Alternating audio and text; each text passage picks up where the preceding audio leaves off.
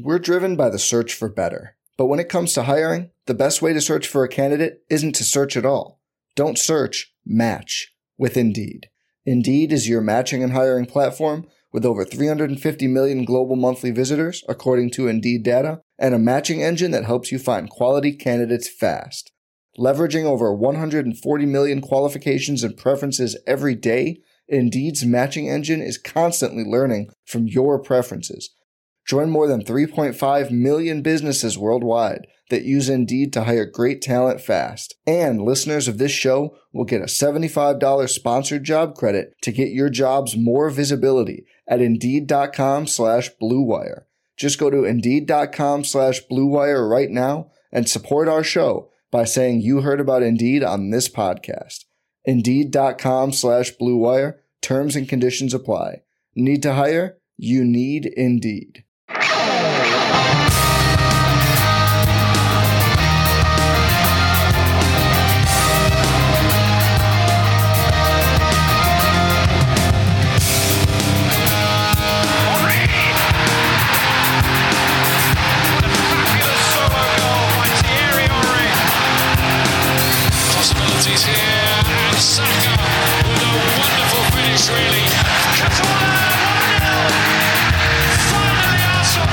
Arsenal fans forced to stop dreaming of the title just long enough to laugh at Spurs. This is the Arsenal Vision Post-Match Podcast. My name is Elliot Smith. You can block me on Twitter at Yankee Gunner.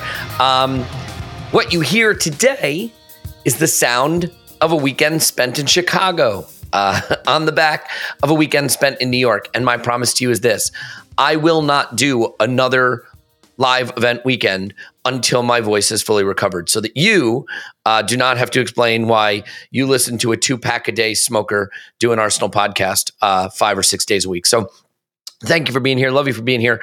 A wonderful, wonderful weekend in Chicago. And actually, the football didn't ruin the weekend because the football happened before the weekend started. So there's that. This is going to be a really, really interesting discussion about a game that is very hard to describe and analyze. And we will also try to look ahead to the Manchester City game. David Ornstein, just a few hours prior to recording this, has announced, to the extent that David Ornstein announced anything, that William Saliba is likely done for the season and will not be available against Manchester City. It is a huge blow, and how Mikel reacts to it, we shall see. But you know what? The job is the job. And the absence of William Saliba makes it harder, but it doesn't change what we have to go out and do. A quick announcement. We are very, very proud and thrilled to announce that we will once again be doing a show with Andrew in London on the final weekend of the season at Union Chapel in Islington. Andrew and James will be there.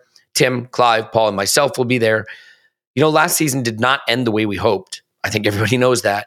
And yet that event was still an uplifting celebration of fandom, community, support, Arsenal. It was a beautiful thing. We're going to do that again, regardless of what happens as this season winds down. And we hope that you will join us there and meet so many more amazing people. And there'll be prizes and there'll be questions asked and things like that. The tickets for that are going to go on sale tomorrow, Tuesday, April 25th, probably around 1 p.m. UK time. Now, just because last year when we did this, the ticketing situation became a bit of chaos, we are going to make tickets available first to patrons. It allows us to hopefully have a smoother ticketing situation. So for the first day, all day Tuesday until Wednesday, tickets will be available to patrons. So if you want to join the Patreon, where the money this month went to a good cause, as I think you know, and you do want to go to that event, that'll give you a chance to have that first access to those tickets. And of course, that would be Andrew's Patreon as well, Arsblog's Patreon as well. So just quick little update there. And now we can get on to the 3-3. I would be okay talking about the 6-1. 6-1, that's the score. Newcastle 6, Tottenham Hotspur 1. It was 5-0 after about 20 minutes. And it's just a reminder that Tottenham get battered everywhere they go. St. Totteringham's Day has arrived. So I think we should at least celebrate that. We are going to finish ahead of Tottenham Hotspur for the first time in many years. It's weird to even say that, but we will be a Champions League team and we will be above Tottenham Hotspur, and those are things we should celebrate. But there's just too much important work to be doing right now. Too much important discussion to be having right now about Arsenal to focus on that little club down the lane. So let's introduce the people who will be having that conversation today. Paul's on Twitter at Pause My Pants. Hello, Pause. Woohoo! And Clive's on Twitter at ClivePFC. Hello, Clive. Hello, hello. Tim, obviously on his way back from Germany, where the Arsenal women proved once again the mentality monsters that they are, coming back from a 2-0 deficit to finish the game 2-2 and set up what should be a stunning second leg at the Emirates, which I believe is going to be sold out. So it's going to be rocking. I'm looking forward to that, and we'll definitely have some stuff about that. So where to start? Arsenal 3, Southampton 3. And Clive, let's start with the lineup itself, because ultimately the lineup becomes a big talking point by the end. I don't know that I was too concerned about it ahead of the game. I don't think any of us were expecting this to be difficult, but the decision to start Fabio Vieira is one that a lot of people are talking about. Can we just quickly talk about the importance of players knowing where they stand in the pecking order and what they've earned? I mean, I think Fabio Vieira has been that Xhaka replacement, that left 8 when Xhaka has not been available. Xhaka was ill. Fabio Vieira comes in. A lot of people felt that it should have been Leandro Trossard. Where do you stand on the Fabio Vieira starting left 8 situation? One of my phrases, I've got many phrases, is that many games are lost. You have a phrase. Games are lost before kickoff, right? Or points lost before kickoff maybe is a better scenario for this case. And when that team selection came through, I raised my eyebrows a little bit, but if you gave me 3 players to play next to Partey, right? So really, that's what we're asking for. But we all push up in our minds and think about the 5 lanes in attacking position. So in a game against the bottom team in the league, we are thinking we're going to control the ball, have 80% possession, and we want a creative player to help break down a low block. So we can sort of say, you know what, we'll be fine. But in my head, I was thinking, that guy Trossard has done really well recently, and he really deserves to play a game of football. There's opportunity to get him on the pitch in this position, which I think he can do very, very easily. So he'd have been my first choice. My second choice for that position would have been Jorginho, actually. Interesting. Because, and the reason why, as you guys would have known what I said on last week's podcast, I think the team, I would like to see a tweak in the team. I would like to see us play a much more of a double pivot system. And the reason why I want to see us do that, Kieran Tierney highlighted it, the build-up issues, and Rob Holding's build-up issues highlighted it. I'm sure you'll get to what happened in this game later on. And once you asking Thomas Partey to move positions to help our build-up, you are then asking a 22-year-old to then stand in the centre of the pitch, know where to stand and control our team if anything was to break down.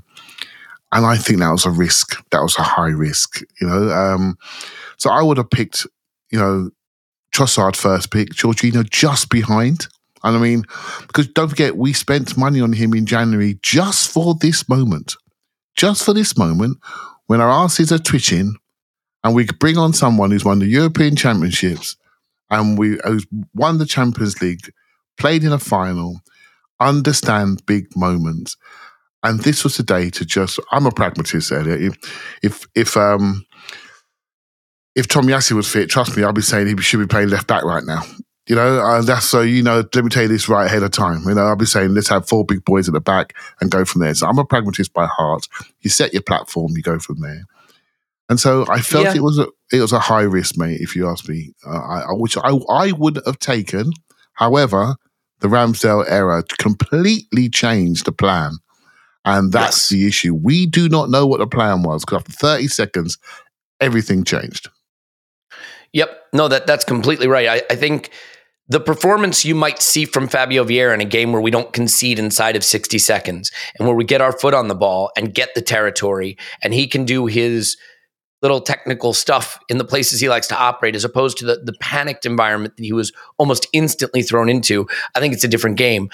I do think the thing with playing Trossard, and we see this with Pep sometimes. And actually, we've seen it with Klopp. I mean, hell, look at what he went to chase the game against us at Anfield. Sometimes, if you don't have the team you want to pick, just put a team that's too talented for the opposition on the pitch. Just blow them away. And I sort of think that while it's a little bit FIFA, a little bit Football Manager, I get it. But Saka, Jesus, Martinelli, Odegaard, Trossard, Southampton can't live with that. And we saw late that they couldn't live with that. And I just think maybe if you do that, even though it's not the most technically secure team, the pressure you can create is immense. But Paul, this game, I mean, this is one of those things where I think we all know if that game isn't 1-0 Southampton 1 minute in, it's probably 4-0 Arsenal at full time. That opening goal created an environment that triggered all the panic from the last 3 results, created a much more open game. Suddenly we looked so frantic. I mean, there was a point in this game where I thought we might get 2, 3, or 4, but they might too, because it was so open the way we immediately looked like we were frantic after that. And I'm curious how you think about the Ramsdale error, because you just don't, to this young team chasing a title, the one thing it needs a big, comfortable win at home to Southampton that settles everything down going into the Etihad. And there's Aaron Ramsdale in the first minute, creating panic in the Emirates crowd, creating panic in the team. That's not the team we want out there. It's not our first choice. So do you feel like the Ramsdale error just totally sets the tone for how the game goes from there, and especially in light of what we've done the 3 games prior? Yeah, like it shouldn't. I mean, it's in the first minute of the game. It's Southampton. We're planning to score 3 goals, 4 goals, something like that. We're planning not to be conceding goals, but that doesn't seem to be something we can do at the moment. I mean, even the women are winning by going 2 goals down and coming back to 2. It seems to be something Arsenal do at the moment, one way or the other. Go ahead, up 2, they come back 2, go down 2, come back to 2. And like, we had so much time again in this game, but I think there's a couple of things going on. We're obviously getting somewhat rattled regardless, game by game at the moment. As each game goes by, like, there's the whole narrative about, the West Ham game was the same as the Liverpool game. The Southampton game was the same as the West Ham game. But I actually think we are sliding mentality-wise to a lower place. The Liverpool game is completely explainable on its own, but now you see this pattern at the moment. And I think the other reason that goal, the goal we gave up, it's Ramsdale, but it's a little bit Zinchenko too, because he's the guy calling for it right there under pressure, right in the early moments. Now, Ramsdale should execute. And I guess 9 times out of 10, 99 times out of 100, he gets the pace of that right. But it's, given where this team is right now, I don't know that's something those 2 players should be looking to do in the first minute. And Ramsdale has his own choices to make. He can clear it, he can pass it out. A minute or 2 later, when everybody's had a touch of the ball and passing it around, given, like, if this is November, December, great. This is the closing end of the season, and we know we're a little tight. So, like, for a minute or 2, guys, get the rhythm of the speed and the speed of the game. So, like, and also, to be fair, Alcaraz, not that we're in this business, does a brilliant job. He's hiding behind Partey so that Ramsdale isn't really noticing the movement in the corner of his eyes, and he jumps and anticipates it. And that was the Southampton game plan. And the thing I've noticed, we've had a number of disappointing results. We had almost starting from the Man City one where we played really well, but in the second half, they did something that people spotted as a change. They got very aggressive, pressing us midfield and along our back line. We've had a number of results we've been frustrated with. Liverpool, what did they do? First half, we were basically battering them. Second half, they pressed us. They pressed aggressively in midfield and our back line. You go along the results we've had. West Ham, we were battering them. What did they do? They started pushing out, pressing us, pressing midfield, pressing our back line. What did Southampton do? Right from the get-go, they had actually 3 guys matching up against our back line. Yeah. And what I'm seeing is we don't like being aggressively pressed, especially as we get twitchier and twitchier. And the success Southampton had was leaning heavily into pressing our back line. And it's not something we think of ourselves as being really good at playing out from the back, but actually Ramsdale goes long quite a lot when off kickoffs, kickouts, and I think we're finding it hard to pivot in these games where teams sit back and be good at playing out to the same degree. The second goal is kind of pressure in pressing and pressure in midfield too. Yeah. I think it's not rocket science. We are missing an important player in our back line, and it's having an impact. And Clive, here's how much of an impact it's having. I've watched quite a bit of Arsenal this season. I may not read the game as well as some of you other guys, but I'm smart enough to know that Thomas Partey has not been dropping into the back line much this season. That's not a thing we've seen a lot of. Thomas Partey was dropping in next to Rob Holding to pick up the ball in the first phase. And what do you see? It's the thing you've been quoting some statistics in previous pods, Clive. The access to Saka, the access to that white Odegaard Saka triangle, like the right side just not connected. Well, how are you going to connect it when that central midfield player who's supposed to be standing right next to Zinchenko is instead standing right next to, or Ben White is standing right next to Rob Holding? And so I think we see it clearly on the second goal. Rob Holding is marking space, and space has never scored a goal.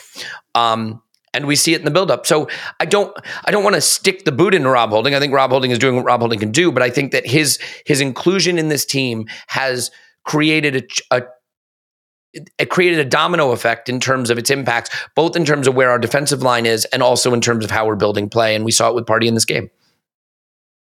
Yeah, there's a lot here, mate. I watched Rob Holding's first. I watched Rob Holding's first game, and what I found really encouraging from him was he was so decisive. He was so aggressive. And when you have a player that's decisive and aggressive, you can then play off of what he does. What's happened in this game, and particularly that second goal, he was not decisive. He was not tight. And now you're not sure what he's going to do. And then the players around him now are affected. So we've been destabilized. We've been destabilized with our passing patterns on the ball. And we've been destabilized with our defensive intentions off the ball. And you're asking people to react to this. So when Thomas Partey's pulled over to the right, you're asking Fabio Vieira to react to the change in system. Well, he's not even in rhythm with this team. Right? So I think that was too big a ask. And so now Rob's had his adrenaline games. He's now in a situation where he's not sure anymore.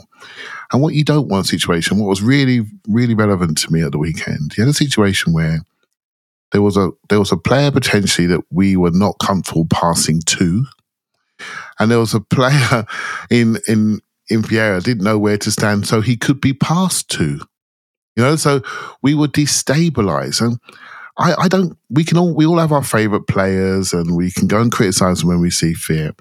If you want to criticize, mate, on the first goal, is criticize the goalkeeper that we were praising so much at Tottenham and at Anfield, because he made a bad error. Paul's right. You need to get everyone have a touch of the ball. He should have gone right, and then to Holding, to White, back to Holding, back to goalkeeper, ping out to left-hand side. Everyone gets a touch of the ball. That's what should happen. First pass should not be a risky pass between two players. To do what? Where's the reward in the first minute of the game? That's rubbish. That goalkeeper, I was saying, should be the England goalkeeper 2 weeks ago. So let's not dig him out. On the second goal, we get a ball from Saka into the middle of the pitch. Partey's on the stretch. He gives it to Odegaard. He's on the stretch. He flicks it inside first time to Vieira, who decided, I'm going to go for a run forward. Ping in behind us. 2 passes, goal. No aggression from Holding. So we're going to dig out Saka, we're going to dig out Odegaard, we're going to dig out Holding, we're going to dig out Gabriel. And on the third goal, we got back post. We don't win the first ball on the front post. Holding does not win. He's great in the box in the air. Does not win the first contact. And second contact, our skipper and our golden boy in the back post are asleep, and they score. So it's, for me, you have to look at the whole thing and say, what does the team need? It needs to be stabilized. Choose how you're going to do it. I don't really care. If you want to take Holding out and play a different fullback, whatever you do, stabilize the team. And for me, you don't lean further into your model with added risk. You stabilize and you say to everybody, this is where we are at the moment. We're going to ride this rough patch out, which happens during the season. And my one issue with Arsenal, and it's been the same issue for the last 2-3 years since the Europa League, when we have an injury, significant injury to the pattern, our reaction to that injury, I don't think is pragmatic enough. That's my view. And I said it when we should have played Gabriel left back in the Europa League. I said it last year, we should have been a bit more pragmatic. And I'm saying it to you now, either double pivot this up or change system. It's quite interesting that you mentioned the women, Paul. They have had so many critical injuries. And bang, he's added somebody in the middle of that defence in Jen Beattie. Bang, back three. Let's stabilise this shit. Let's stabilise it. I don't care what we used to play. You stabilise it and you go from there. And you wait for your game to come back to you. You don't add added risk. But I have to caveat that by saying that first mistake took the game away. I don't know what we were going to do. I never saw it. You see what I mean? All I saw was a panic situation, which is a continuation of the last games. And so I'm frustrated about that. You can choose who you want to play. You can choose how you want to system you want to do. But recognise we need to stabilise this group and make a change accordingly that fits the group. And I don't think we've done that in this case. And we come away with a 3-3 draw with full of regrets, if I'm honest with you. And of all the 3 games in our 10-game unbeaten run, Elliot, I say, this was the one that bothers me the most, because I think it was in our hands to have a different result. Yeah. And I mean, if you look at the modern Titans of the last several seasons, where did they look to build their team to make them the Titans they were? Ederson and Stones or Diaz or Laporte. Look at all the center backs and the keeper that Pep went for. What did Klopp do? Alisson, Van Dijk. I think that Ramsdale and Saliba axis has been more crucial to the step up we've taken this season than maybe we think. Now, we had Ramsdale last season too, and look at the step up we took last season. And it was interesting because I was watching the FA Cup semifinal and the difference between the way De Gea plays and even Sanchez, who I don't think is a very good keeper. But just Manchester United can't play because they can't play out, right? Maguire can't play at all, so they can't use him. De Gea can't play at all, and they can't play out. And they've got a lot of talent up front. It pains me to say it, but they just don't push teams into the zones they need to. With William Saliba, we push teams into the positions where those brilliant young attacking players we have can go make their mark and dominate games. And it's like, maybe it's overly simplistic, but I look at the zones we play. I look at where our line is when the ball turns over.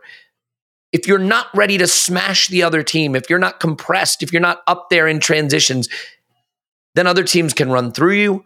Other teams can push you back. You get disconnected from your front line. Suddenly, you're not having all the ball in the attacking third. And we've seen that in these games when the other teams either come back or in the period where Southampton got their goals in this game. And then you look at what happens when we do keep teams in the opposition attacking third, like we did against Southampton late, and pile on the pressure, and they can't live with us. But I do think losing Saliba has been a death blow in some ways in terms of where this team wants to play, what the distances are between the lines. And that's not me pointing a finger at Rob Holding as much as it's me saying William Saliba has been a revelation in how we play football, where we play football, and the system that we have. Clive, you disagree? No, I don't disagree. I'm just so frustrated. We shouldn't be one person comes out and we disappear. And Paul would probably are we two though? Because we lost Tomiyasu too. You know because it might be Ben White playing there with Tomiyasu on the right. You just adjust to the strengths and weaknesses of the players that you have. And if you have got an issue with your build-up, then switch the position of your second 8 to be part of the build-up. And pick a player that can build up the team. And that's it. And when this team builds up, we're stable. So if you've got a build-up issue, you're stable. If you've got a fourth centre-back that maybe needs a bit of protection, then protect him. Don't look at him and then make him have the most touches on the pitch because let him have the ball. You know, adjust to the scenario that's in front of you. I want to bring Paul into this too, because look, this is my sort of rudimentary reading of the game, and I realize that I'm still sort of figuring all this out, and the positional football and all that's very complex. But with Saliba out, we're noticing some things we haven't seen. For example, suddenly the space behind Zinchenko seems more accessible, more vulnerable. Why? Because the line isn't as close to the midfield, right? It's a little deeper. And so Zinchenko's a little further away. And so you can hit that pocket of space a little easier. And it's harder for Gabriel to roll over. And in those transitions, instead of winning it back quickly and turning them around, there's a place for that second man to run into. The second goal they score, to me, is a great example. You can't lose the ball there. That's not a great place to lose the ball. But when it goes, was it Alcaraz who plays the ball to Walcott, I think? When it goes to Alcaraz, I've been watching this team all season. I haven't seen that. I haven't seen 5 yards of space in front of the center backs for a midfielder to run into. Well, what's interesting is that. Yeah, go ahead, Paul. Sorry. The line is a slant. Gabriel's actually kind of pushed up. Yep. Holding's another 5-7 yards back and heading back towards goal, even though they haven't got full possession of the ball yet. I joked on the instant reaction that as a true Gooner, he just wanted to be with the Ashburton Army and experience that atmosphere. Perhaps so. And it's like this: Alcaraz receives that ball in so much space. Now, I'm no tactical genius, but no man should ever receive the ball in that kind of half space, center space, in so much space. Now, you can tell me other people should be there. I know Rob Holding is heading backwards, and now maybe he's been given a dispensation to drop a little deeper. But if he has, it's because they've said, Rob, you're going to need a little bit more space. There's no pressure on Alcaraz. Walcott has a flashback to his peak Arsenal days and makes a brilliant run. Gets a tidy little pass right into a perfect spot that has Gabriel's head spinning 720 degrees. And again, we're not in the business of complimenting Southampton, but man, they killed that opportunity. We didn't lay a glove on them. We didn't get close. That could have been a training move against Cones, and like so much space, no pressure, and it makes me think of two things. Again, look, Rob Holding's a lovely guy. We're asking him to do a centre back job of a different type of centre back, and I think it cost us in a couple of ways in this game. There was that moment, but I talked on the instant reaction. The other thing we've struggled to do throughout the game was we were pushing them back into the attacking third, into the box, and Saka, Martinelli, whoever would take a shot. There'd be 4 guys between him and the goal. And part of the reason of that is because we couldn't do that thing where you take the ball, you play it around the center circle in an arc. The next time you pull it back to your centre backs, to the goalkeeper, pull them out, and then you bring it up the pitch and progress it. Like when you think we couldn't progress the lines and condense the lines, and you saw that on the second goal. Yeah. We were so excited about Saliba because we could play with such a high line. We could not just distribute, not just kind of do the straight up defending, but he can take pressure, he can take the ball, he can pull attackers towards him, pulling out their lines and creating gaps. Instead, we're having to drop deeper and deeper, creating more and more space for them to play in. It's not just individual defensive laps. It's kind of our MO for how we play is, you could almost say it starts with 2 centre backs who can play basically on the edge of their attacking third and still relieve all pressure, all balls over the back, condense the lines, play it back, distribute, pass around, take pressure. And we just, our jam is kind of gone. And I'm totally with Clive.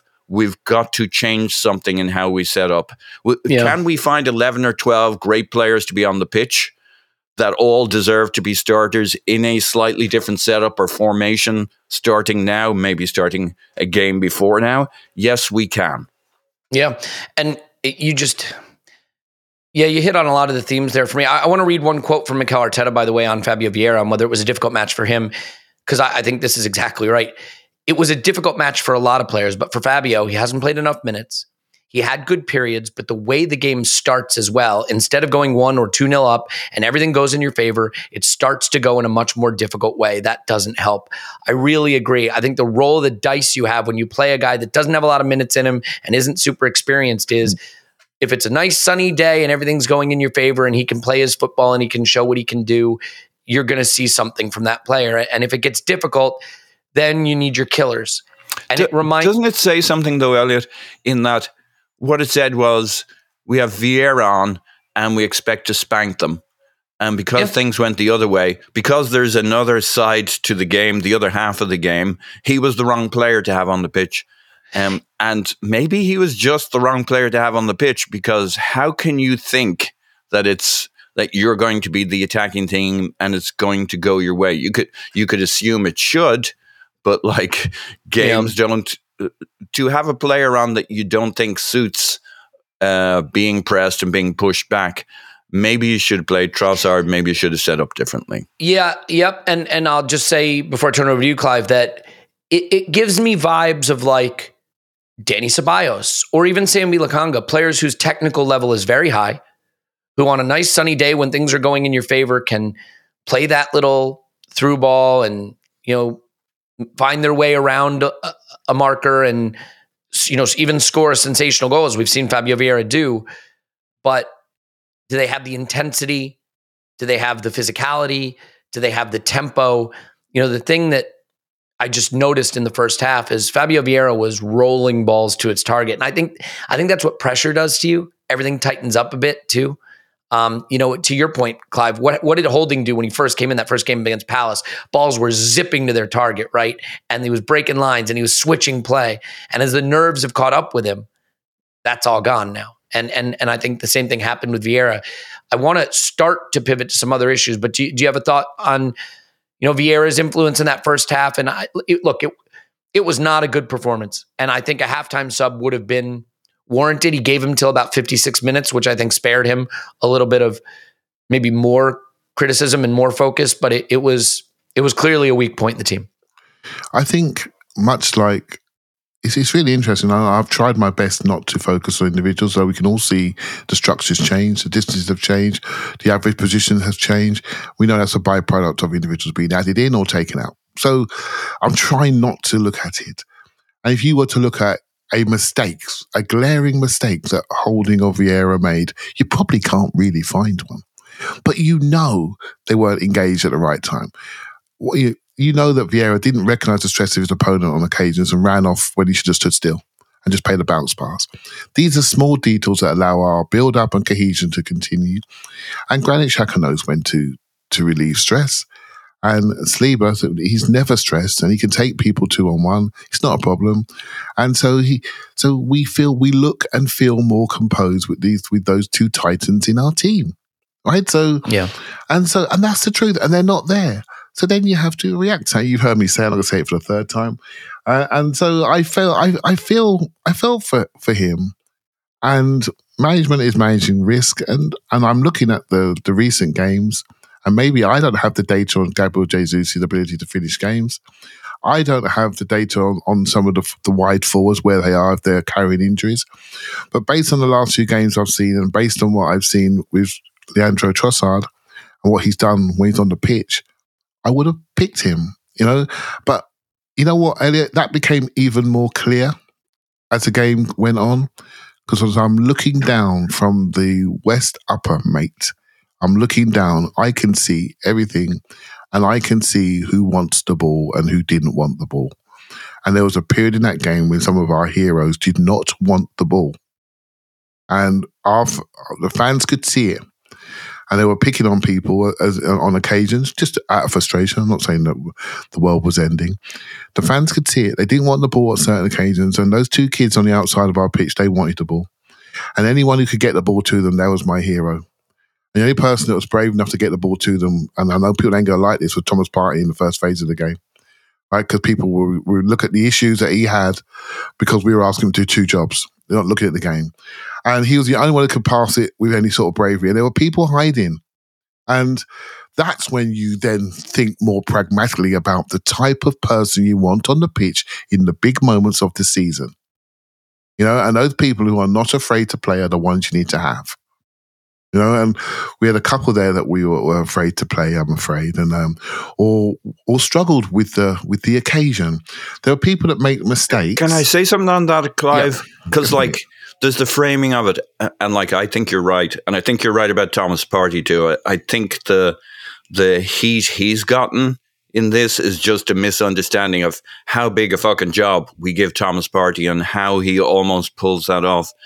But on the people hiding, Like, I think the side of that, like human nature is, if you think you have the answer to the riddle ahead of you, you want the fucking ball. And if you're scratching your head, having tried 10, 15 times to do something and it's not coming off, you're finding 3 or 4 players cramping you. You're not as easy to look for the ball. Like, there are times you're literally hiding. There are times you're like, I don't have the answer on my side, so I'll take the ball, but I won't go looking for the ball. You know what I mean? Yeah. Can I say one quick thing? I'm going to turn it right back over to you, Clive. But the thing on Thomas Partey, I think, is similar to the thing on Gabriel Jesus that we'll come to later. But like, I think a lot of the frustration about Partey in this game is 2 things. He's the one who does the flick that gets taken off his foot and leads to the penalty last game. And he's the one who takes the worst shot I've ever seen in the history of humanity as the last memory everybody has of this game. Yep. And you put those 2 things together and there's Partey frustration because we're moments. You know, we think in terms of moments. Do me a favor, everybody listening. If you have a way, go to Who Scored or go to whatever your favorite website is and look at heat maps. Look at Thomas Partey's heat map. The darkest spot on his heat map is the right center back position. We will not win a lot of games if Thomas Partey is playing right center back. I have not seen that all season. Go ahead, Clive. Sorry. Yeah, and 100 touches later, and look, I don't need to be defending him, right? It's not even defending him, just an observation. I just need to make sure that he has the appropriate help. If Granit Xhaka plays, this conversation is not happening. I would tweet, because he'd be there, and so to get the closest guy to him, please, and get him on the pitch. And then you can do what you like with Thomas Partey. If you want to adjust his position because you've got a build-up issue, adjust it. So, I'm not sure where I was going with that, but I just feel this is the moment to manage stress, and we're not managing it very well. And we have the players. We went to Jan. We have the players to do it. We're not managing it very well. And it feels as though, and I will say it, I was in the ground beforehand, it felt tense. I'm tense for most games, but it felt tense. The ground did not fill up as early as it normally made me nervous did. Before the game, Clive. I mean that the ground was tense, and I'm like, tense. I feel good. Yeah, it was tense, and maybe it was just me though. It wasn't tense at the Globe pub. It was drunk at the Globe pub. I can't extrapolate my feelings onto everybody else, but I'm nervous for most games, to be honest. But I felt a quietness before this game, and it was exacerbated by the first minute, and then the second goal, and you're thinking, crikey, this is really happening. Because we all read the stuff. We all read the bottling stuff. It's in the back of your mind. And when we give 2 goals away, you're thinking, maybe it's true. And then you look down on the pitch and say, well, who can I blame? Who can I go for? And that's what generally happens. Who's made the last mistake, the last action? And this is the moment where you need a bit of calm, right? And we got our second goal. And if the Ben White header had gone in and we'd gone in 2-2 at half-time, we win that game. We have a half-time T-talk, we win that game. It's the patch after half-time until it went 3-1. Elliot, I can't explain. I can't explain what happened in that period where we just passed the ball around and didn't really hurt them. And then when I mentioned the word hiding, we were feeling sorry for ourselves. Honestly, I think they were no one knew whose job it was to step up in that moment. Paul, he was right to sort of half pull me on that when I mentioned the word hiding, because when I'm talking about that, I'm talking about that period where I felt some of our big players, and I'm going to call them, right, our captain and the centre forward, I couldn't find them, mate. I couldn't find them with a torch until for 15, 20 minutes. And this has happened in the last few games. The big players have gone at the same time. Then they all come back. And we go, oh my God, there we are.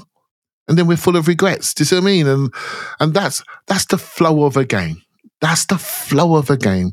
So this is where you need to be boring and metronomic. Just keep the ball popping around. Get everyone a good feeling of it.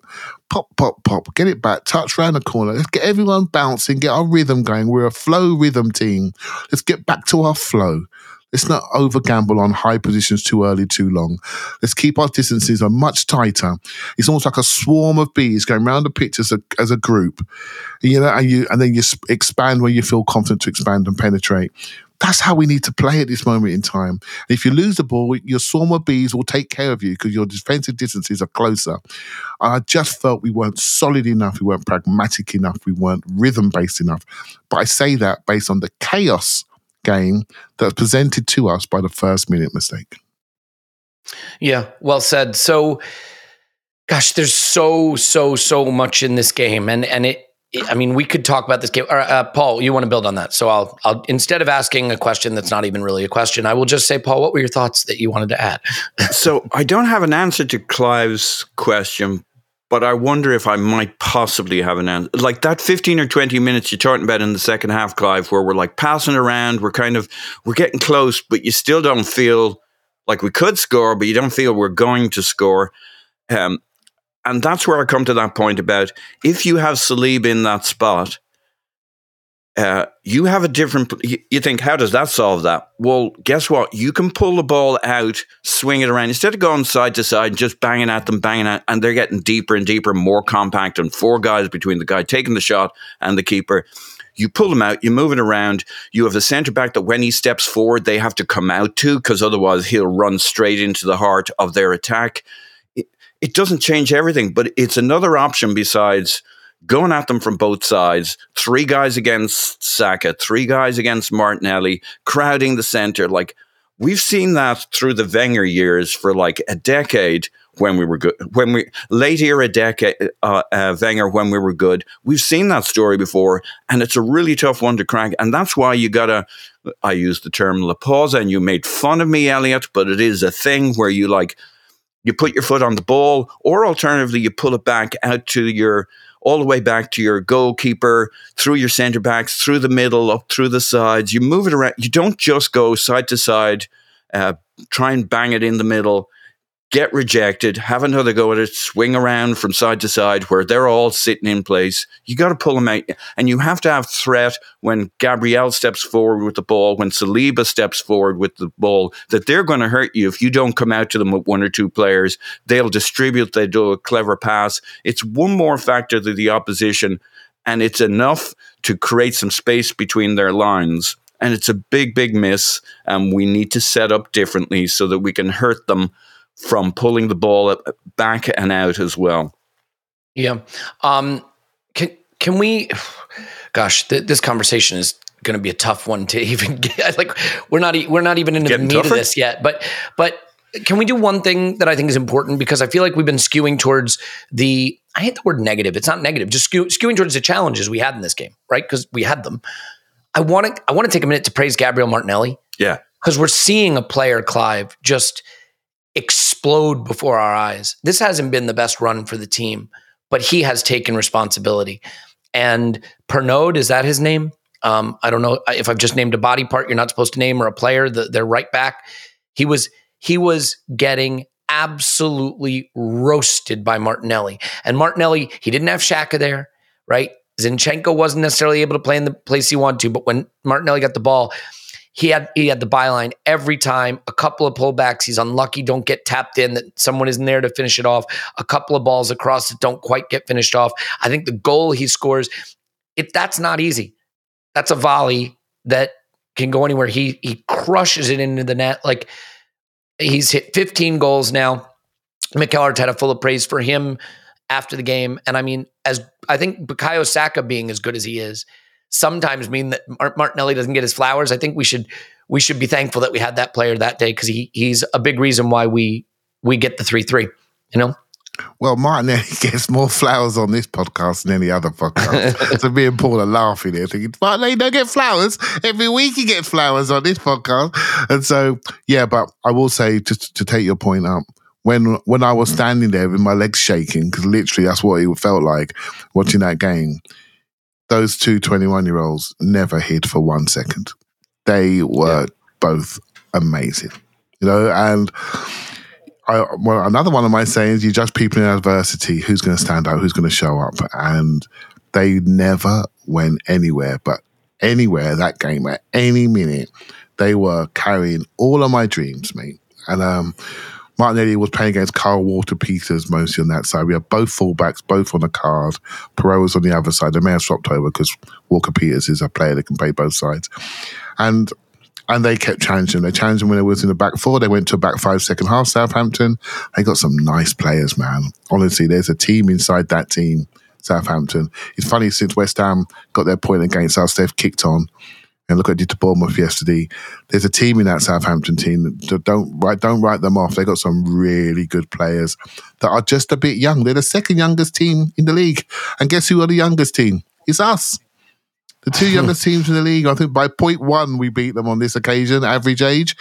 And you can see that their team is going to get better. If they stay up, they're going to be better. If they go down, they're going to fly back up if they can keep them. But Martinelli, that goal, mate, no right to score it. No right to score it. Bang. It's just there, dealt with. Under the highest pressure. First time, there you go. Let's go from here. And they're carrying us at the moment, and we need to give them the ball as much as possible. And that was part of the adjustment for Partey to make sure we can get to Saka a lot easier into Odegaard and that side.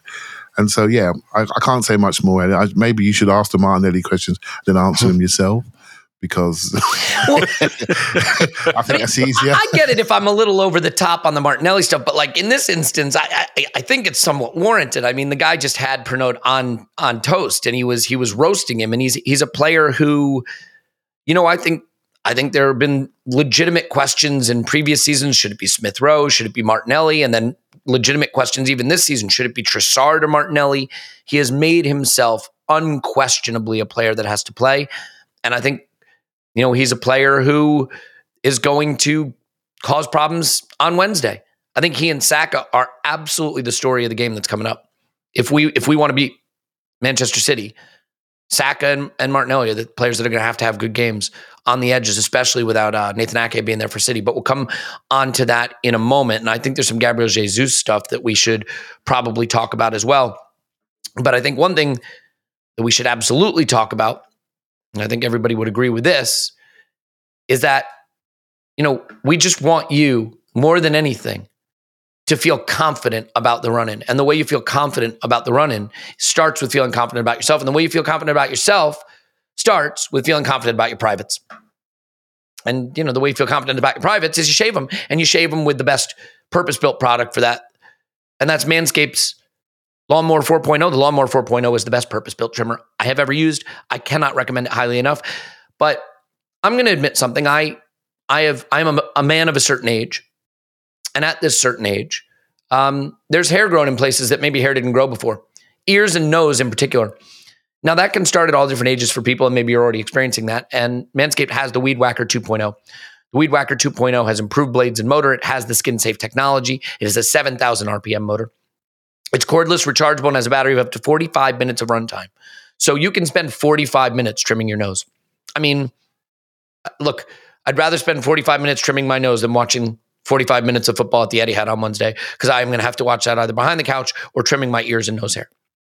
So, just a thought here, you could get the Platinum Package 4.0. And with the Platinum Package 4.0, you get the Weed Whacker, which does ears and nose. You get the lawnmower, of course. You get all the great goodies and tools and tonics and lotions that Manscaped has. Let's just get this done. Save 20% off and free shipping with the code ArsenalVision at manscaped.com. That's 20% off and free shipping with the code ArsenalVision at manscaped.com. From below to up top, get the best in grooming at Manscaped's shop. Their copy has gotten less aggressive over the years. Maybe they're growing up and becoming a big boy company now. That's okay. We're happy to be part of that journey with them. Look, the future's so bright for Arsenal, you got to wear shades. And if you got to wear shades, you might as well wear Shady Rays. How about that? The best polarized sunglasses. They also make custom snow goggles if you're going to go snow skiing. They have a lost and broken replacement guarantee. This is just bananas to me because, frankly, the only reason I've bought any sunglasses in the last 10 years is probably because I lost them or they broke. Well, with Shady Rays, if you lose them or they're broken, they will send you a new pair. That's what they're telling us. No questions asked. There's also a 30-day trial, a 30-day risk-free guarantee. So if you don't love what you buy, they'll send them back. You're going to find every style you want. All you got to do is go to Shady Rays and check it out exclusively for you, listeners to the Arsenal Vision podcast. Shady Rays is giving out the best deal of the new year. Go to shadyrays.com and use code ArsenalVision for half off, 50% off 2+ pairs of polarized sunglasses. That's code ArsenalVision at shadyrays.com. Try for yourself the shades rated 5 stars by over 200,000 people. That's a lot of people. I don't know if you noticed that. It's a lot of people. Athletic Greens has the best supplement, AG1. So I did this. I looked at some gummies. I was in the pharmacy the other day getting some medicine. Can't imagine what I would have needed medicine for. Couldn't possibly be the Malort that I drank. And I just looked at a couple of gummy vitamins. And on the back, every single one of them I looked, the first ingredient was sugar. That can't be good for you. Switch to AG1. AG1 is 75 high-quality vitamins, minerals, whole food source, superfoods, adaptogens, probiotics. It's for gut health. It's for energy. It's for sleep. It is for obviously all the vitamin needs that you have. It was designed by athletes for athletes, so it's great for recovery. Okay. I take AG1 because it helped me with my gut health issues. I think, having something, you put it in water, you drink the water down, you get all of that great nutritional support, and it is keto friendly, vegan friendly, paleo friendly, dairy free, low on sugars, we just discussed.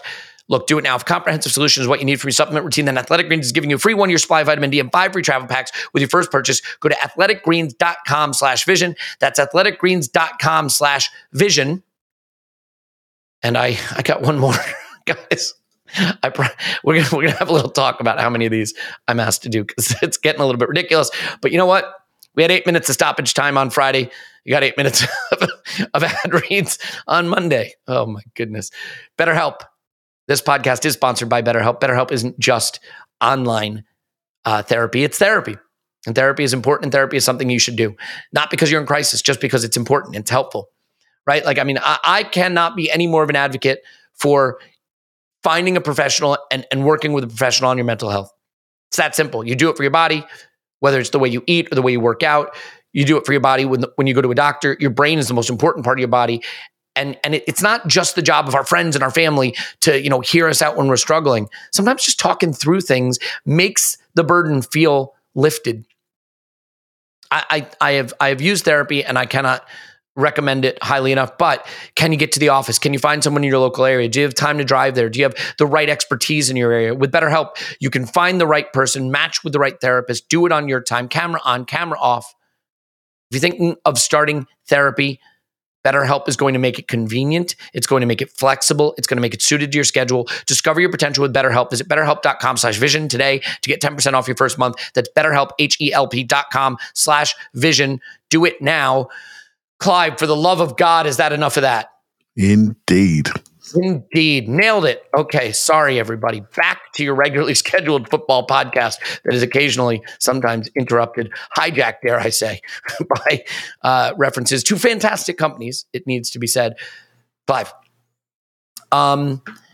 The second half fight back was great and all, but there was a moment that I think a lot of people looked at as a little bit eyebrow raising. One thing about this group is the group has been very, very together. You can feel that togetherness. I did not really feel that togetherness when Zinchenko was trying to huddle everybody up. It was a weird thing, right? We'd conceded again. The belief is sapping. Zinchenko tries to huddle everybody up. Odegaard, who's the captain, was sort of like, mate, this is not the time for this. And so they sort of half-hearted huddled up. There was a little bit of a talk, but it just didn't look fully together. I don't think there's a there. Do you think there's a there? I think I'm more comfortable talking about the player rather than and how he plays and his role within the group. He's been brought in for a leadership role and he can play football and he's transformed how we play. Tick. I didn't know that level of play, level of fullback quality at where he plays, how he plays the game, his quality on the ball. I didn't know that existed. Right. So he's taught me a lot this season about how to control the central areas. But he has a tendency on the football side of things to be a bit Hollywood. That's what I said in the IR.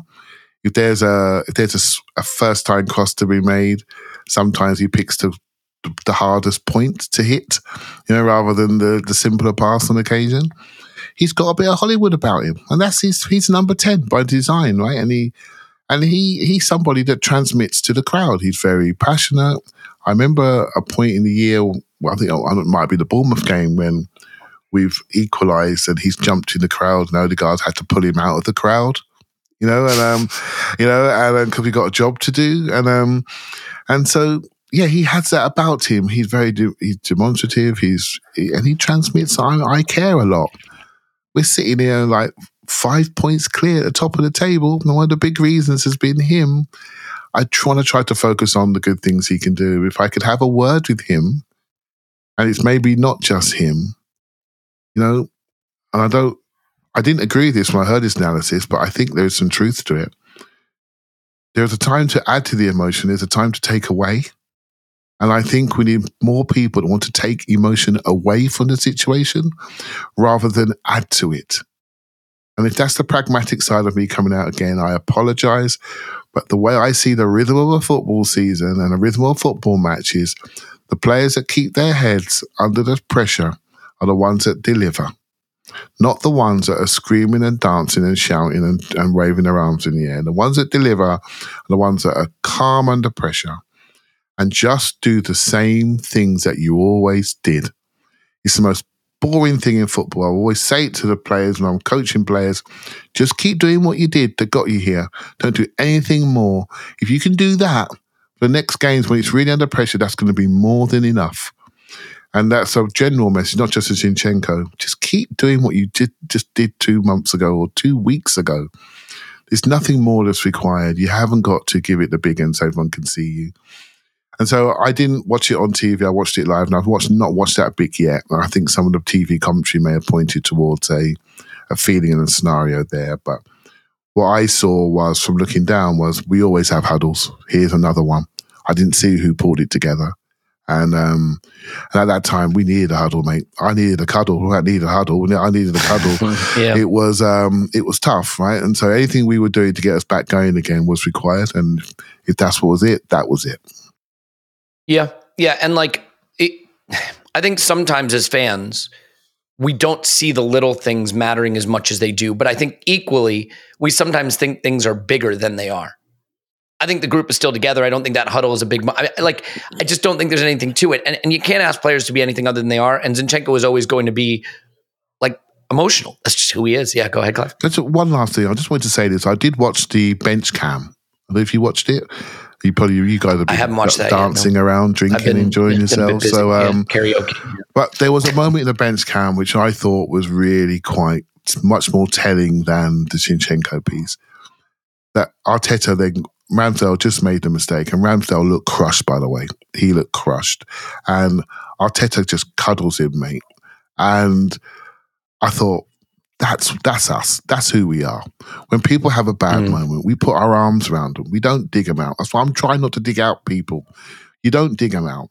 You put your arms around them because they're young men trying to give us what we all want. If anything, they want it too much.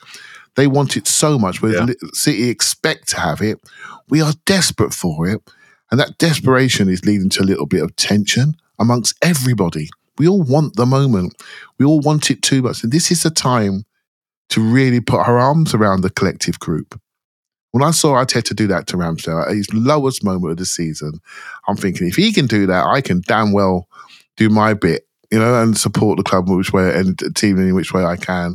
And hold on, even though I'm scared to death and I fear what everyone else is fearing, I'm going to put it to one side because no one needs to hear about my worries. And we all have them. It's about making sure we put our arms around these people. Amen, brother. Yeah. And by the way, I think Mikel said something similar at full time. He said, how can I not love these players? Right? Something along those lines. And I feel the same way, to be honest. I think he was also asked on whether it's down to individual or collective mistakes. He said, today it's clear. And I think what that means is there were individual errors. And, those are tough days to stomach. We just put ourselves in such a difficult position to try to go ahead and win this game. And we nearly did it. We really, really nearly did it. Paul Trossard comes on, I think, at 56 minutes.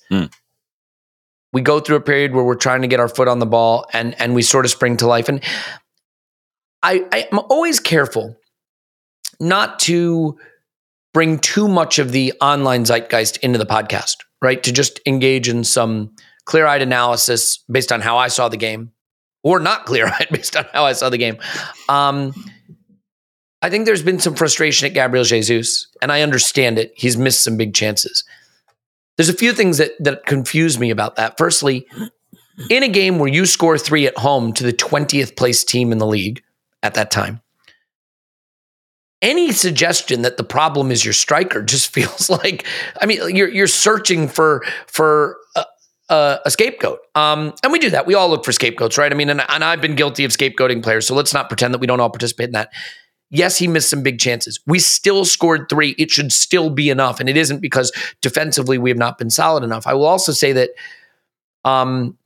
you look one game ago and Bukayo Saka, our star boy, missed a penalty that easily sees us go on to win.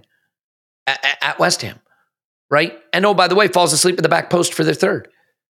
Players make mistakes. Players fail to convert in big moments. We know that Gabriel Jesus is never going to be clinical. He did have like 1.4 expected goals in this game, so you'd like to see him score one of those. I think the header is probably the bigger miss. I think the volley he puts over the bar, honestly, I think that's a really, really difficult chance. But yeah, you'd like to see him convert one. But we got 3 goals. And if I don't know who on Southampton doesn't get one stud of his boot on Reece Nelson's shot late, Clive is experiencing his second Reece Nelson 98th minute winner of the season at the Emirates. It was that close. It was really, really that close. It was Ward-Prowse who got his toe on that. An incredible block. By the way, also an incredible goal line clearance for the Ben White header. No idea how that player on Southampton, who I don't care what his name is, got back into the goal there to clear that. But so the thing with the Jesus that I want to talk about, Paul, is not the zeitgeist part of is it Jesus' fault. I think Mikel Arteta learned an important lesson in this game. And I think it's a lesson that he probably wishes he had learned against Liverpool and West Ham. Against Liverpool, he takes off Jesus and he takes off Odegaard. Against West Ham, he takes off Odegaard, takes off Jesus.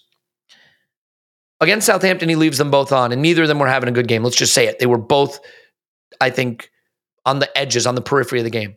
And how do we get back in the game? Because both of them absolutely come alive. Jesus pinning players in the box, spinning them, causing havoc, leading to second balls, third balls. How did we get back in the game? Odegaard getting his foot on the ball, creating tons of chances, and scoring a beautiful goal.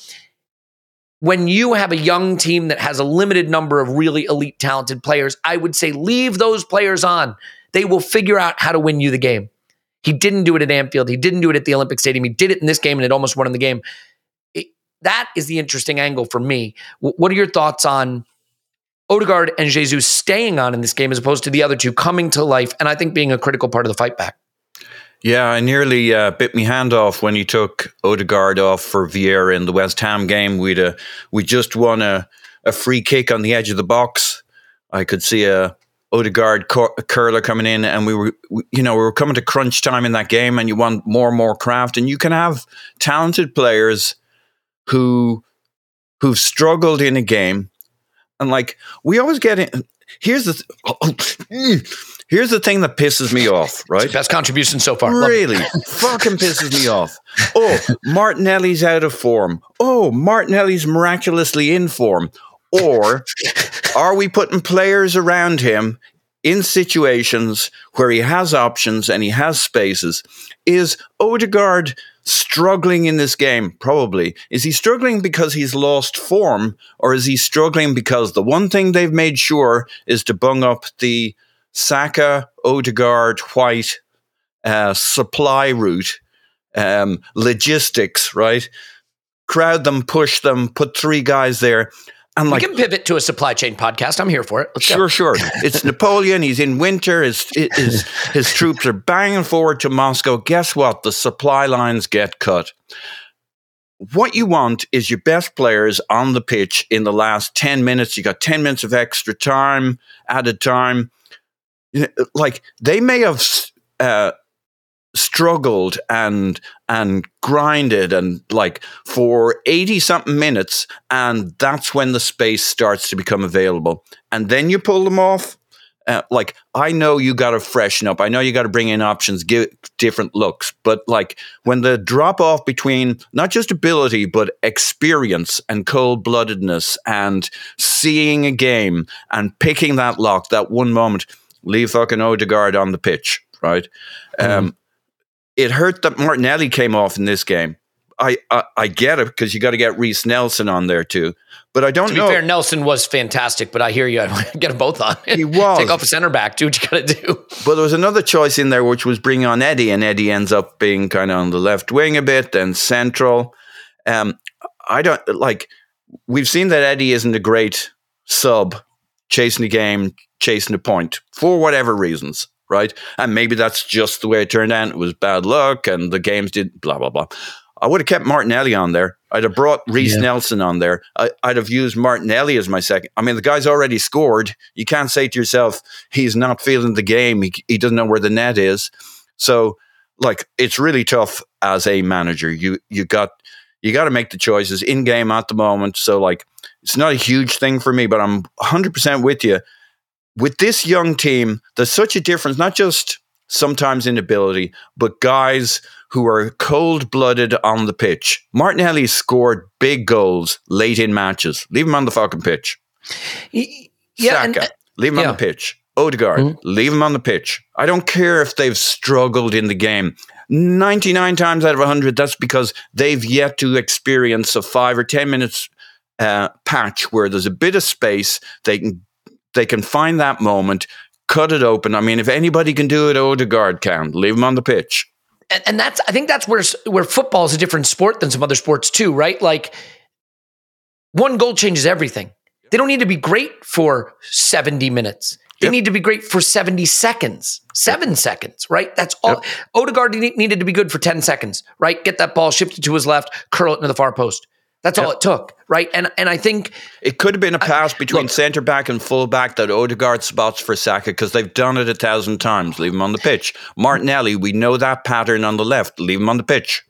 We tilt our analysis to emphasize the things that happen last in a match, not first in a match. And so criticizing like Gabriel Jesus, he missed chances. Our keeper gave them a goal inside 35 seconds. That's why we dropped points, not because Jesus missed chances. We scored 3 goals. I mean, Saka missed a penalty. We were 2-0 up. He shouldn't have had to kick a penalty in to win the game. I think the other thing with Gabriel Jesus is he plays the game very much as a false nine. So he's going to do a lot of false nining. And when we're struggling to make something happen, he's going to drop a little deeper. And like, I know we get really frustrated with that, but it may be more symptom than disease, right? We're like, well, why doesn't he stay up and be more of an attacker? Well, guess what? You're not getting him the ball centrally. He's going to drop in, try and mix things up, create an option, then get back in the box. He's not the world's most clinical player. I think the point Clive made about Zinchenko also applies with Gabriel Jesus. They're experienced guys of a certain age, stature, leaders in the team. The other side of it is they're both, if you ever hear them talk about things, about how they're very young guys at heart. They weren't the leaders of the City team. Very, very talented players. This is the first time they've ever been leaders. They're both super emotional. And they're super emotional at this stage in the season.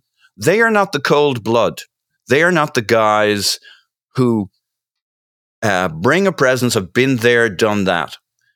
They're the guys who are desperate to prove a point. Desperate, like, it is all that emotion. I'm with Clive on this. This is the time of the season where even if you've never done before, you've got to act like you've done it before. And there are certain players who have that cold blood. And you see that young emotion, even with Zinchenko and Gabriel Jesus, where they're just so desperately eager to win this, to prove a point, to No, I get so it's all goodness, but they need to have the cold blood. And I think a lot of what we're diagnosing with Gabriel Jesus is the fact that we're not getting him the ball centrally. Not that he's not being central, that he's dropping deep. Now, sometimes it becomes more frustration and the choices are not perfect, but it's kind of symptom, not disease. Yeah, and look, it is fair. I want to make sure I'm not shutting down anybody. Like, it is fair to criticize your striker for not finishing chances. Yeah. Like, it is. The irony is, I remember the Aubameyang discussions we used to have back when he was good. We'd be like, if Aubameyang's XG is up there, he's going to come good. You know, if he's getting 1.2, 0.8 XG, he's doing what he needs to. He's getting his chances. They'll come. Where I worry about Aubameyang is when he's not getting chances, right? Keep giving Gabriel Jesus 1.4 expected goals. That means our attack is working. That means he's in the box. That means he's getting opportunities. It'll come good. And I think it'll come good on Wednesday. Clive, because we need to just at least have a quick chat on City before we say goodbye here. Oh, you want to? Okay, one quick line on Jesus. My apologies. My only line is I thought he looked a bit tired in phases of that game. I looked down that pitch, and for the first time I looked down, I thought, you know what, you don't look sharp today, mate. And when we come out from an injury and we feed him back in, we just expect it just to continue. There will be that dead game when it just catch you up.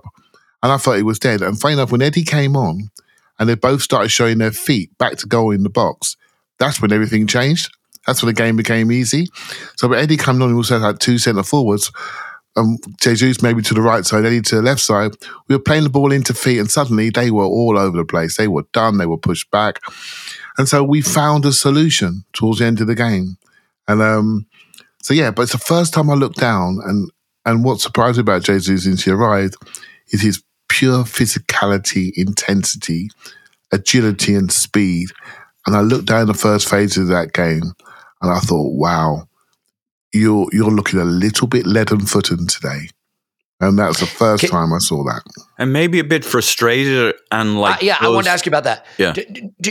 Do you worry at all about how involved he was getting with like the referee and he is an emotional player, he's always been, but I thought he was showing more frustration in this game. It seemed like the whole thing just felt edgy and emotional. Like the pressure's getting to them. I hate, everybody wants to know, is Arsenal bottling it? Like, yeah, a little bit.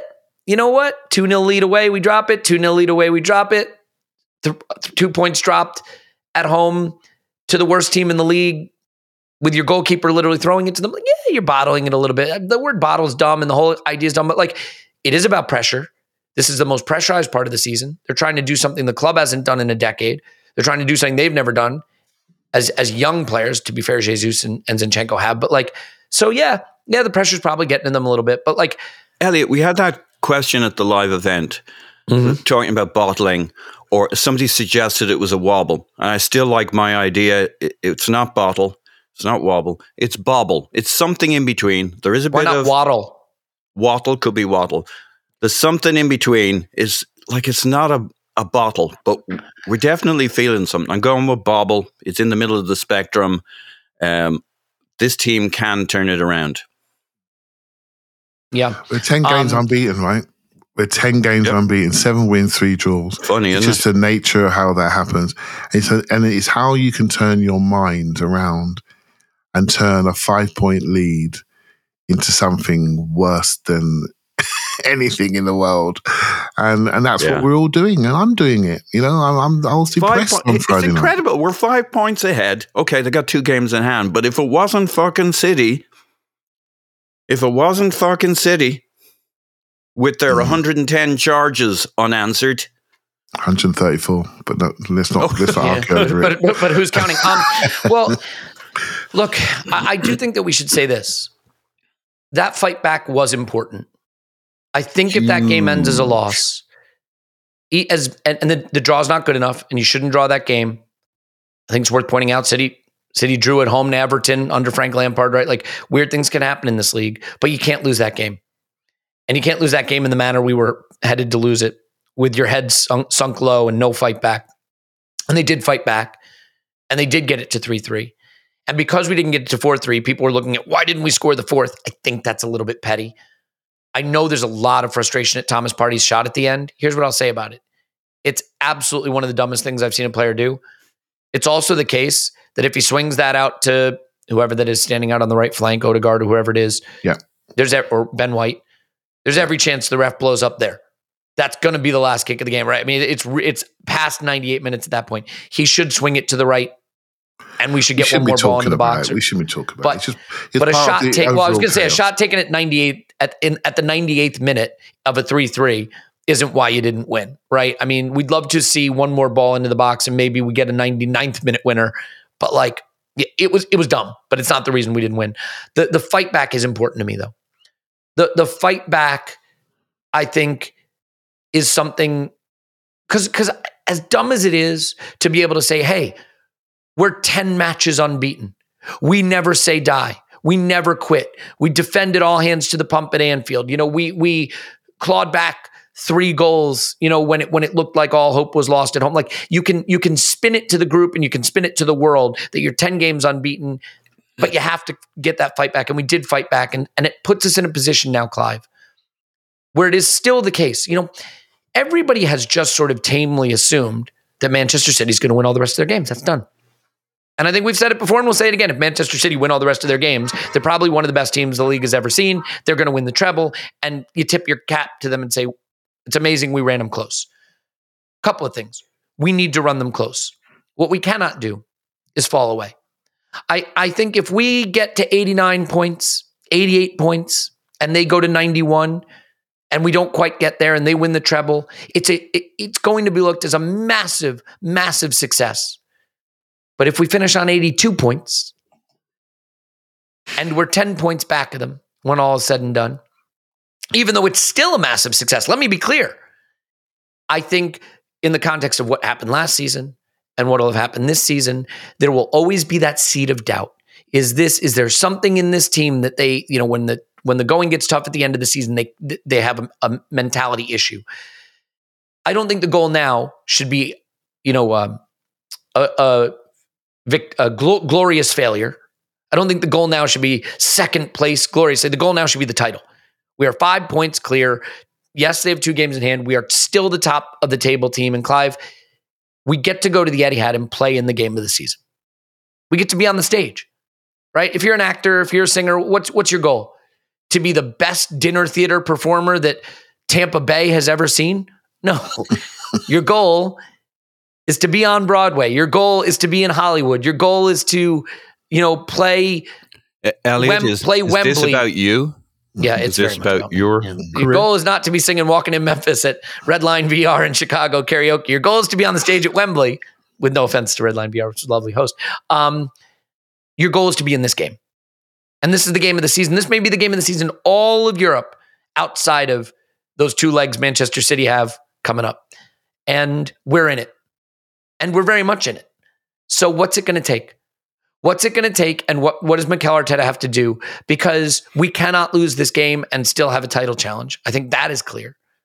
But I don't think it is a foregone conclusion that we can't take something. We have taken, it says here, 3 points off Manchester City in the Premier League since 1904. So that's not great. What do we have to do? Yeah, well, hopefully Granit Xhaka's fit and available to come back into the team. I think that solves a lot of the issues I have around our stability. And I firmly believe this week we just have to come back with something. And if we do that, this is all on. And I will say it again, Real Madrid is no joke. And they will strip Man City of their composure and serenity that they currently seem to have. They will stretch them out. They will uncover things in their emotional psyche that maybe the teams in the Premier League are not doing at the moment. But we'll soon find out. If they brush Real Madrid aside, then delete this from the podcast, please, Elliot. But I don't think they will, based on what I'm seeing. I think it's going to be a really hard 2 games, and it's going to take something from them. So we just need to be in the room. And to me, that means you've got to come back from City with a draw. If we get a win, absolutely brilliant. But if we get a draw, that turns us round the corner. Because suddenly, and one more draw will be buzzing. The other 3 draws we just had, we don't worry about them. One more draw. Give me one more draw. 7 wins, 4 draws, and then we go back into the winning style of things. And we're downhill now, or downhill on the way home. This is the moment. Are we in a physical and emotional shape for this game? I walked out of that ground thinking we need some recovery time, this team. This team needs to pop into Henlow Grange and get their shoulders rubbed, mate. And get into a spa. They need to. Me too. They need to get away from it all and change the environment and just reset. It's just a game of football, and they can play. Go back to playing. Go back to showing. If you don't make it, make sure you don't make it being who you are. And just go back to playing properly and really respect your opposition at every single moment. Go back to making sure we've got our build-up people behind the ball who can build up, and we allow people to be strong in their rightful primary skill sets. And maybe we don't invert our fullback in this game. We keep our fullbacks in place. Maybe we have our Granit Xhaka in a double pivot. You know what I would do, Elliot? That's exactly what I want to do, right? And then say to them, can you mark our 21-year-old speedsters? Because I don't think you can. With centre backs, I don't think you can. Right? Can Gabriel Jesus show his feet with Odegaard, almost like double 10s, double false 9s, and create almost 2 boxes in there with a double pivot and a box in front and your 2 centre backs behind, and say to City, wherever you go, you've got to come back into that central zone. Are we strong enough to manage them? Then suddenly, if we are playing Rob Holding, which some people don't want to do, but I think we will, suddenly you're asking him to defend an area with people around him. And last time I looked, he can do that. It's when the space becomes too big and he has decisions to make, then he becomes indecisive, and then we react on that indecision. So that's what I'd like to see change for this game. And then if we don't make it, we don't make it.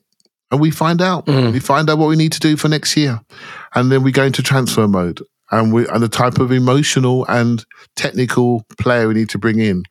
Players that can manage emotion, manage momentums, create momentums is what we need to bring into this group. And for me, a little bit more physicality in top end of pitch, but I'm always going to say that. And so, it's there for us, mate. It's there for us. It's not gone. We just have to keep our minds positive. Yeah, I have to admit, right? Like the duality of me is that I think we're well in this game, and when I've seen us play City, I think we've been well in the game. But the way we're defending right now, I have a little bit of the fear. I'll tell you this: if our defensive line drops away a little bit, like it has, Haaland is going to ruin us. You got to get up there and get in his face and win that physical battle, but not play it the way we did. Like Rob Holding has to think a little bit about the trip to White Hart Lane last season with this game in mind. I think in terms of having the right mentality, or will he be involved? Paul, I think that is a question a lot of people want to know. People want Partey at right back and White at center back and Jorginho at center. And like, I understand it. I still think changing 5 positions to protect one probably leads to more problems than just trying to nurse that one through the game. But I can understand, given what we've done defensively, 2 conceded, 3 conceded, that people are going to say we have to make changes. Do you expect there to be any changes? I think there might be. I think this is one game you don't want to play 90 minutes of football against Man City at the Etihad. We're a brilliant counter-attacking team. I'd love to see some version of us sitting a little deeper, maybe sitting quite a bit. Like they're unbeaten at home this season, apart from Brentford. Counter-attack these bastards. We can get 1 or 2 goals on the break. We had that game. What was it, last season? In the new year, where we scored a brilliant goal, and it was basically them pushing us back, us taking the ball, playing up the wings. Kieran Tierney, Saka meets it in the middle. Beautiful sweeping counter-attack move. Let's keep it a little tighter. Like, I wouldn't mind a 3-5-2. Put 11 guys on the pitch who are all starters. Trossard, Jesus as your 2 attacking strikers. Saka, Martinelli as kind of wing backs. 3 in midfield, our usual 3. 3 at the back. Maybe not Rob Holding. Maybe Rob Holding. Ben White pulled it. Like, there are options. Could you go like White and Gabriel with like Partey as a 3rd center back? That stopper center back, and then you have Jorginho ahead of him. I mean, there's things you could do. There are things you could do. I think Arteta's talked about surprising the opposition, but he hasn't tried to do that lately, right? He hasn't tried to surprise the opposition. He's tried to keep playing the way we play. City, away from home, he's not going to want to go out there and see if we can outscore City at the Etihad in this current situation. I think he's going to do something different. We're going to look at a stat guy and a civilian later on, me and Scott. Awesome. What thoughts, what options? We're going to, if anybody's got any suggestions, tweet them in. But yeah, I think we gotta and we will do something different. Yeah, it's tough in a way, though, because I think the worst version of this Arsenal is an Arsenal bunkered in and just trying to repel Manchester City's many ways of attacking you. I think where City look beatable is when you can turn them around and have them running at their own goal. Even Bayern, who got a bit battered. I mean, that first leg, Bayern had plenty of chances themselves to hurt City. So I think you've got to ensure that you're not just pinned back. And interestingly, when we played City recently, look what's happened. We've controlled the possession and City have gone long. Now, to be fair, they've done that because it's worked. We've just been super vulnerable to it. So I'm very curious to see what we do. I am inclined. Well, they went long in the first half. The second half, they pressed the BJs out of our back line. Yeah. So, that's going to be 2 halves of that against at the Etihad. I think you take a setup and a shape that works for that. Yep. Clyde, the final word? I know we got to get out of here. Yeah, I think trying to read the City game is going to be difficult. Even reading our first 2 games we've had so far, I don't think we'd all agree on how that went. I thought in that game at the Emirates, I thought they went away from the inverted left-back situation, put in their 4 centre-backs, and since they've done that, they've discouraged every team from attacking them. And that's what they've done. They've stabilised their team. You've heard me say this a few times. They stabilised their team, and they've discouraged anybody from think they're going to get some change from them. Right? So, and that's what you need to do at these high-pressure moments. You need to make sure you take away hope. You don't give people hope, you take it away. Because people will grab it. If you're the top bottom of the league or you're anywhere, you will grab it as someone. You show people vulnerability, take it away, solidify, and go from there. We'll do a full preview of this game tomorrow over on the Patreon side of things. We'll have an instant reaction on Wednesday. Of course, we'll have the main pod on Thursday. So there's a lot more coming. There's a Stats Kind of Civilian coming today. I've got a really special interview that I'm recording later today that'll be out probably today for patrons and tomorrow for everybody. So lots more to come on this game specifically. It is a big moment in our season. Let's be there for it. You know what I mean? Let's be there in that moment and be a part of that game, and just don't go out on your shield, or go out on your shield. I never know if that's a good thing. Go out on your shield. Go out on your shield. That's the thing, right? Like, we are the team at the top of the table and they're the team chasing us. Let's make them take it from us, and instead of just meekly waiting for it to happen. So it's the game we want to be in. I don't think it's going to be a hell of a lot of fun to watch, but it's a hell of a lot of fun to be in it. And that's how we should be feeling. A lot more to come on this, as I said. So Paul's on Twitter, Pops My Pants. Thanks, Paz. Woohoo. Clive's on Twitter, ClivePFC. Thanks, Clive. Thank you very much. Fundraisers at £360,000. Everybody, we're going to do the drawing for the Brighton game in about a week. So that drawing is coming up. Thanks for everyone who contributed to that. We love you.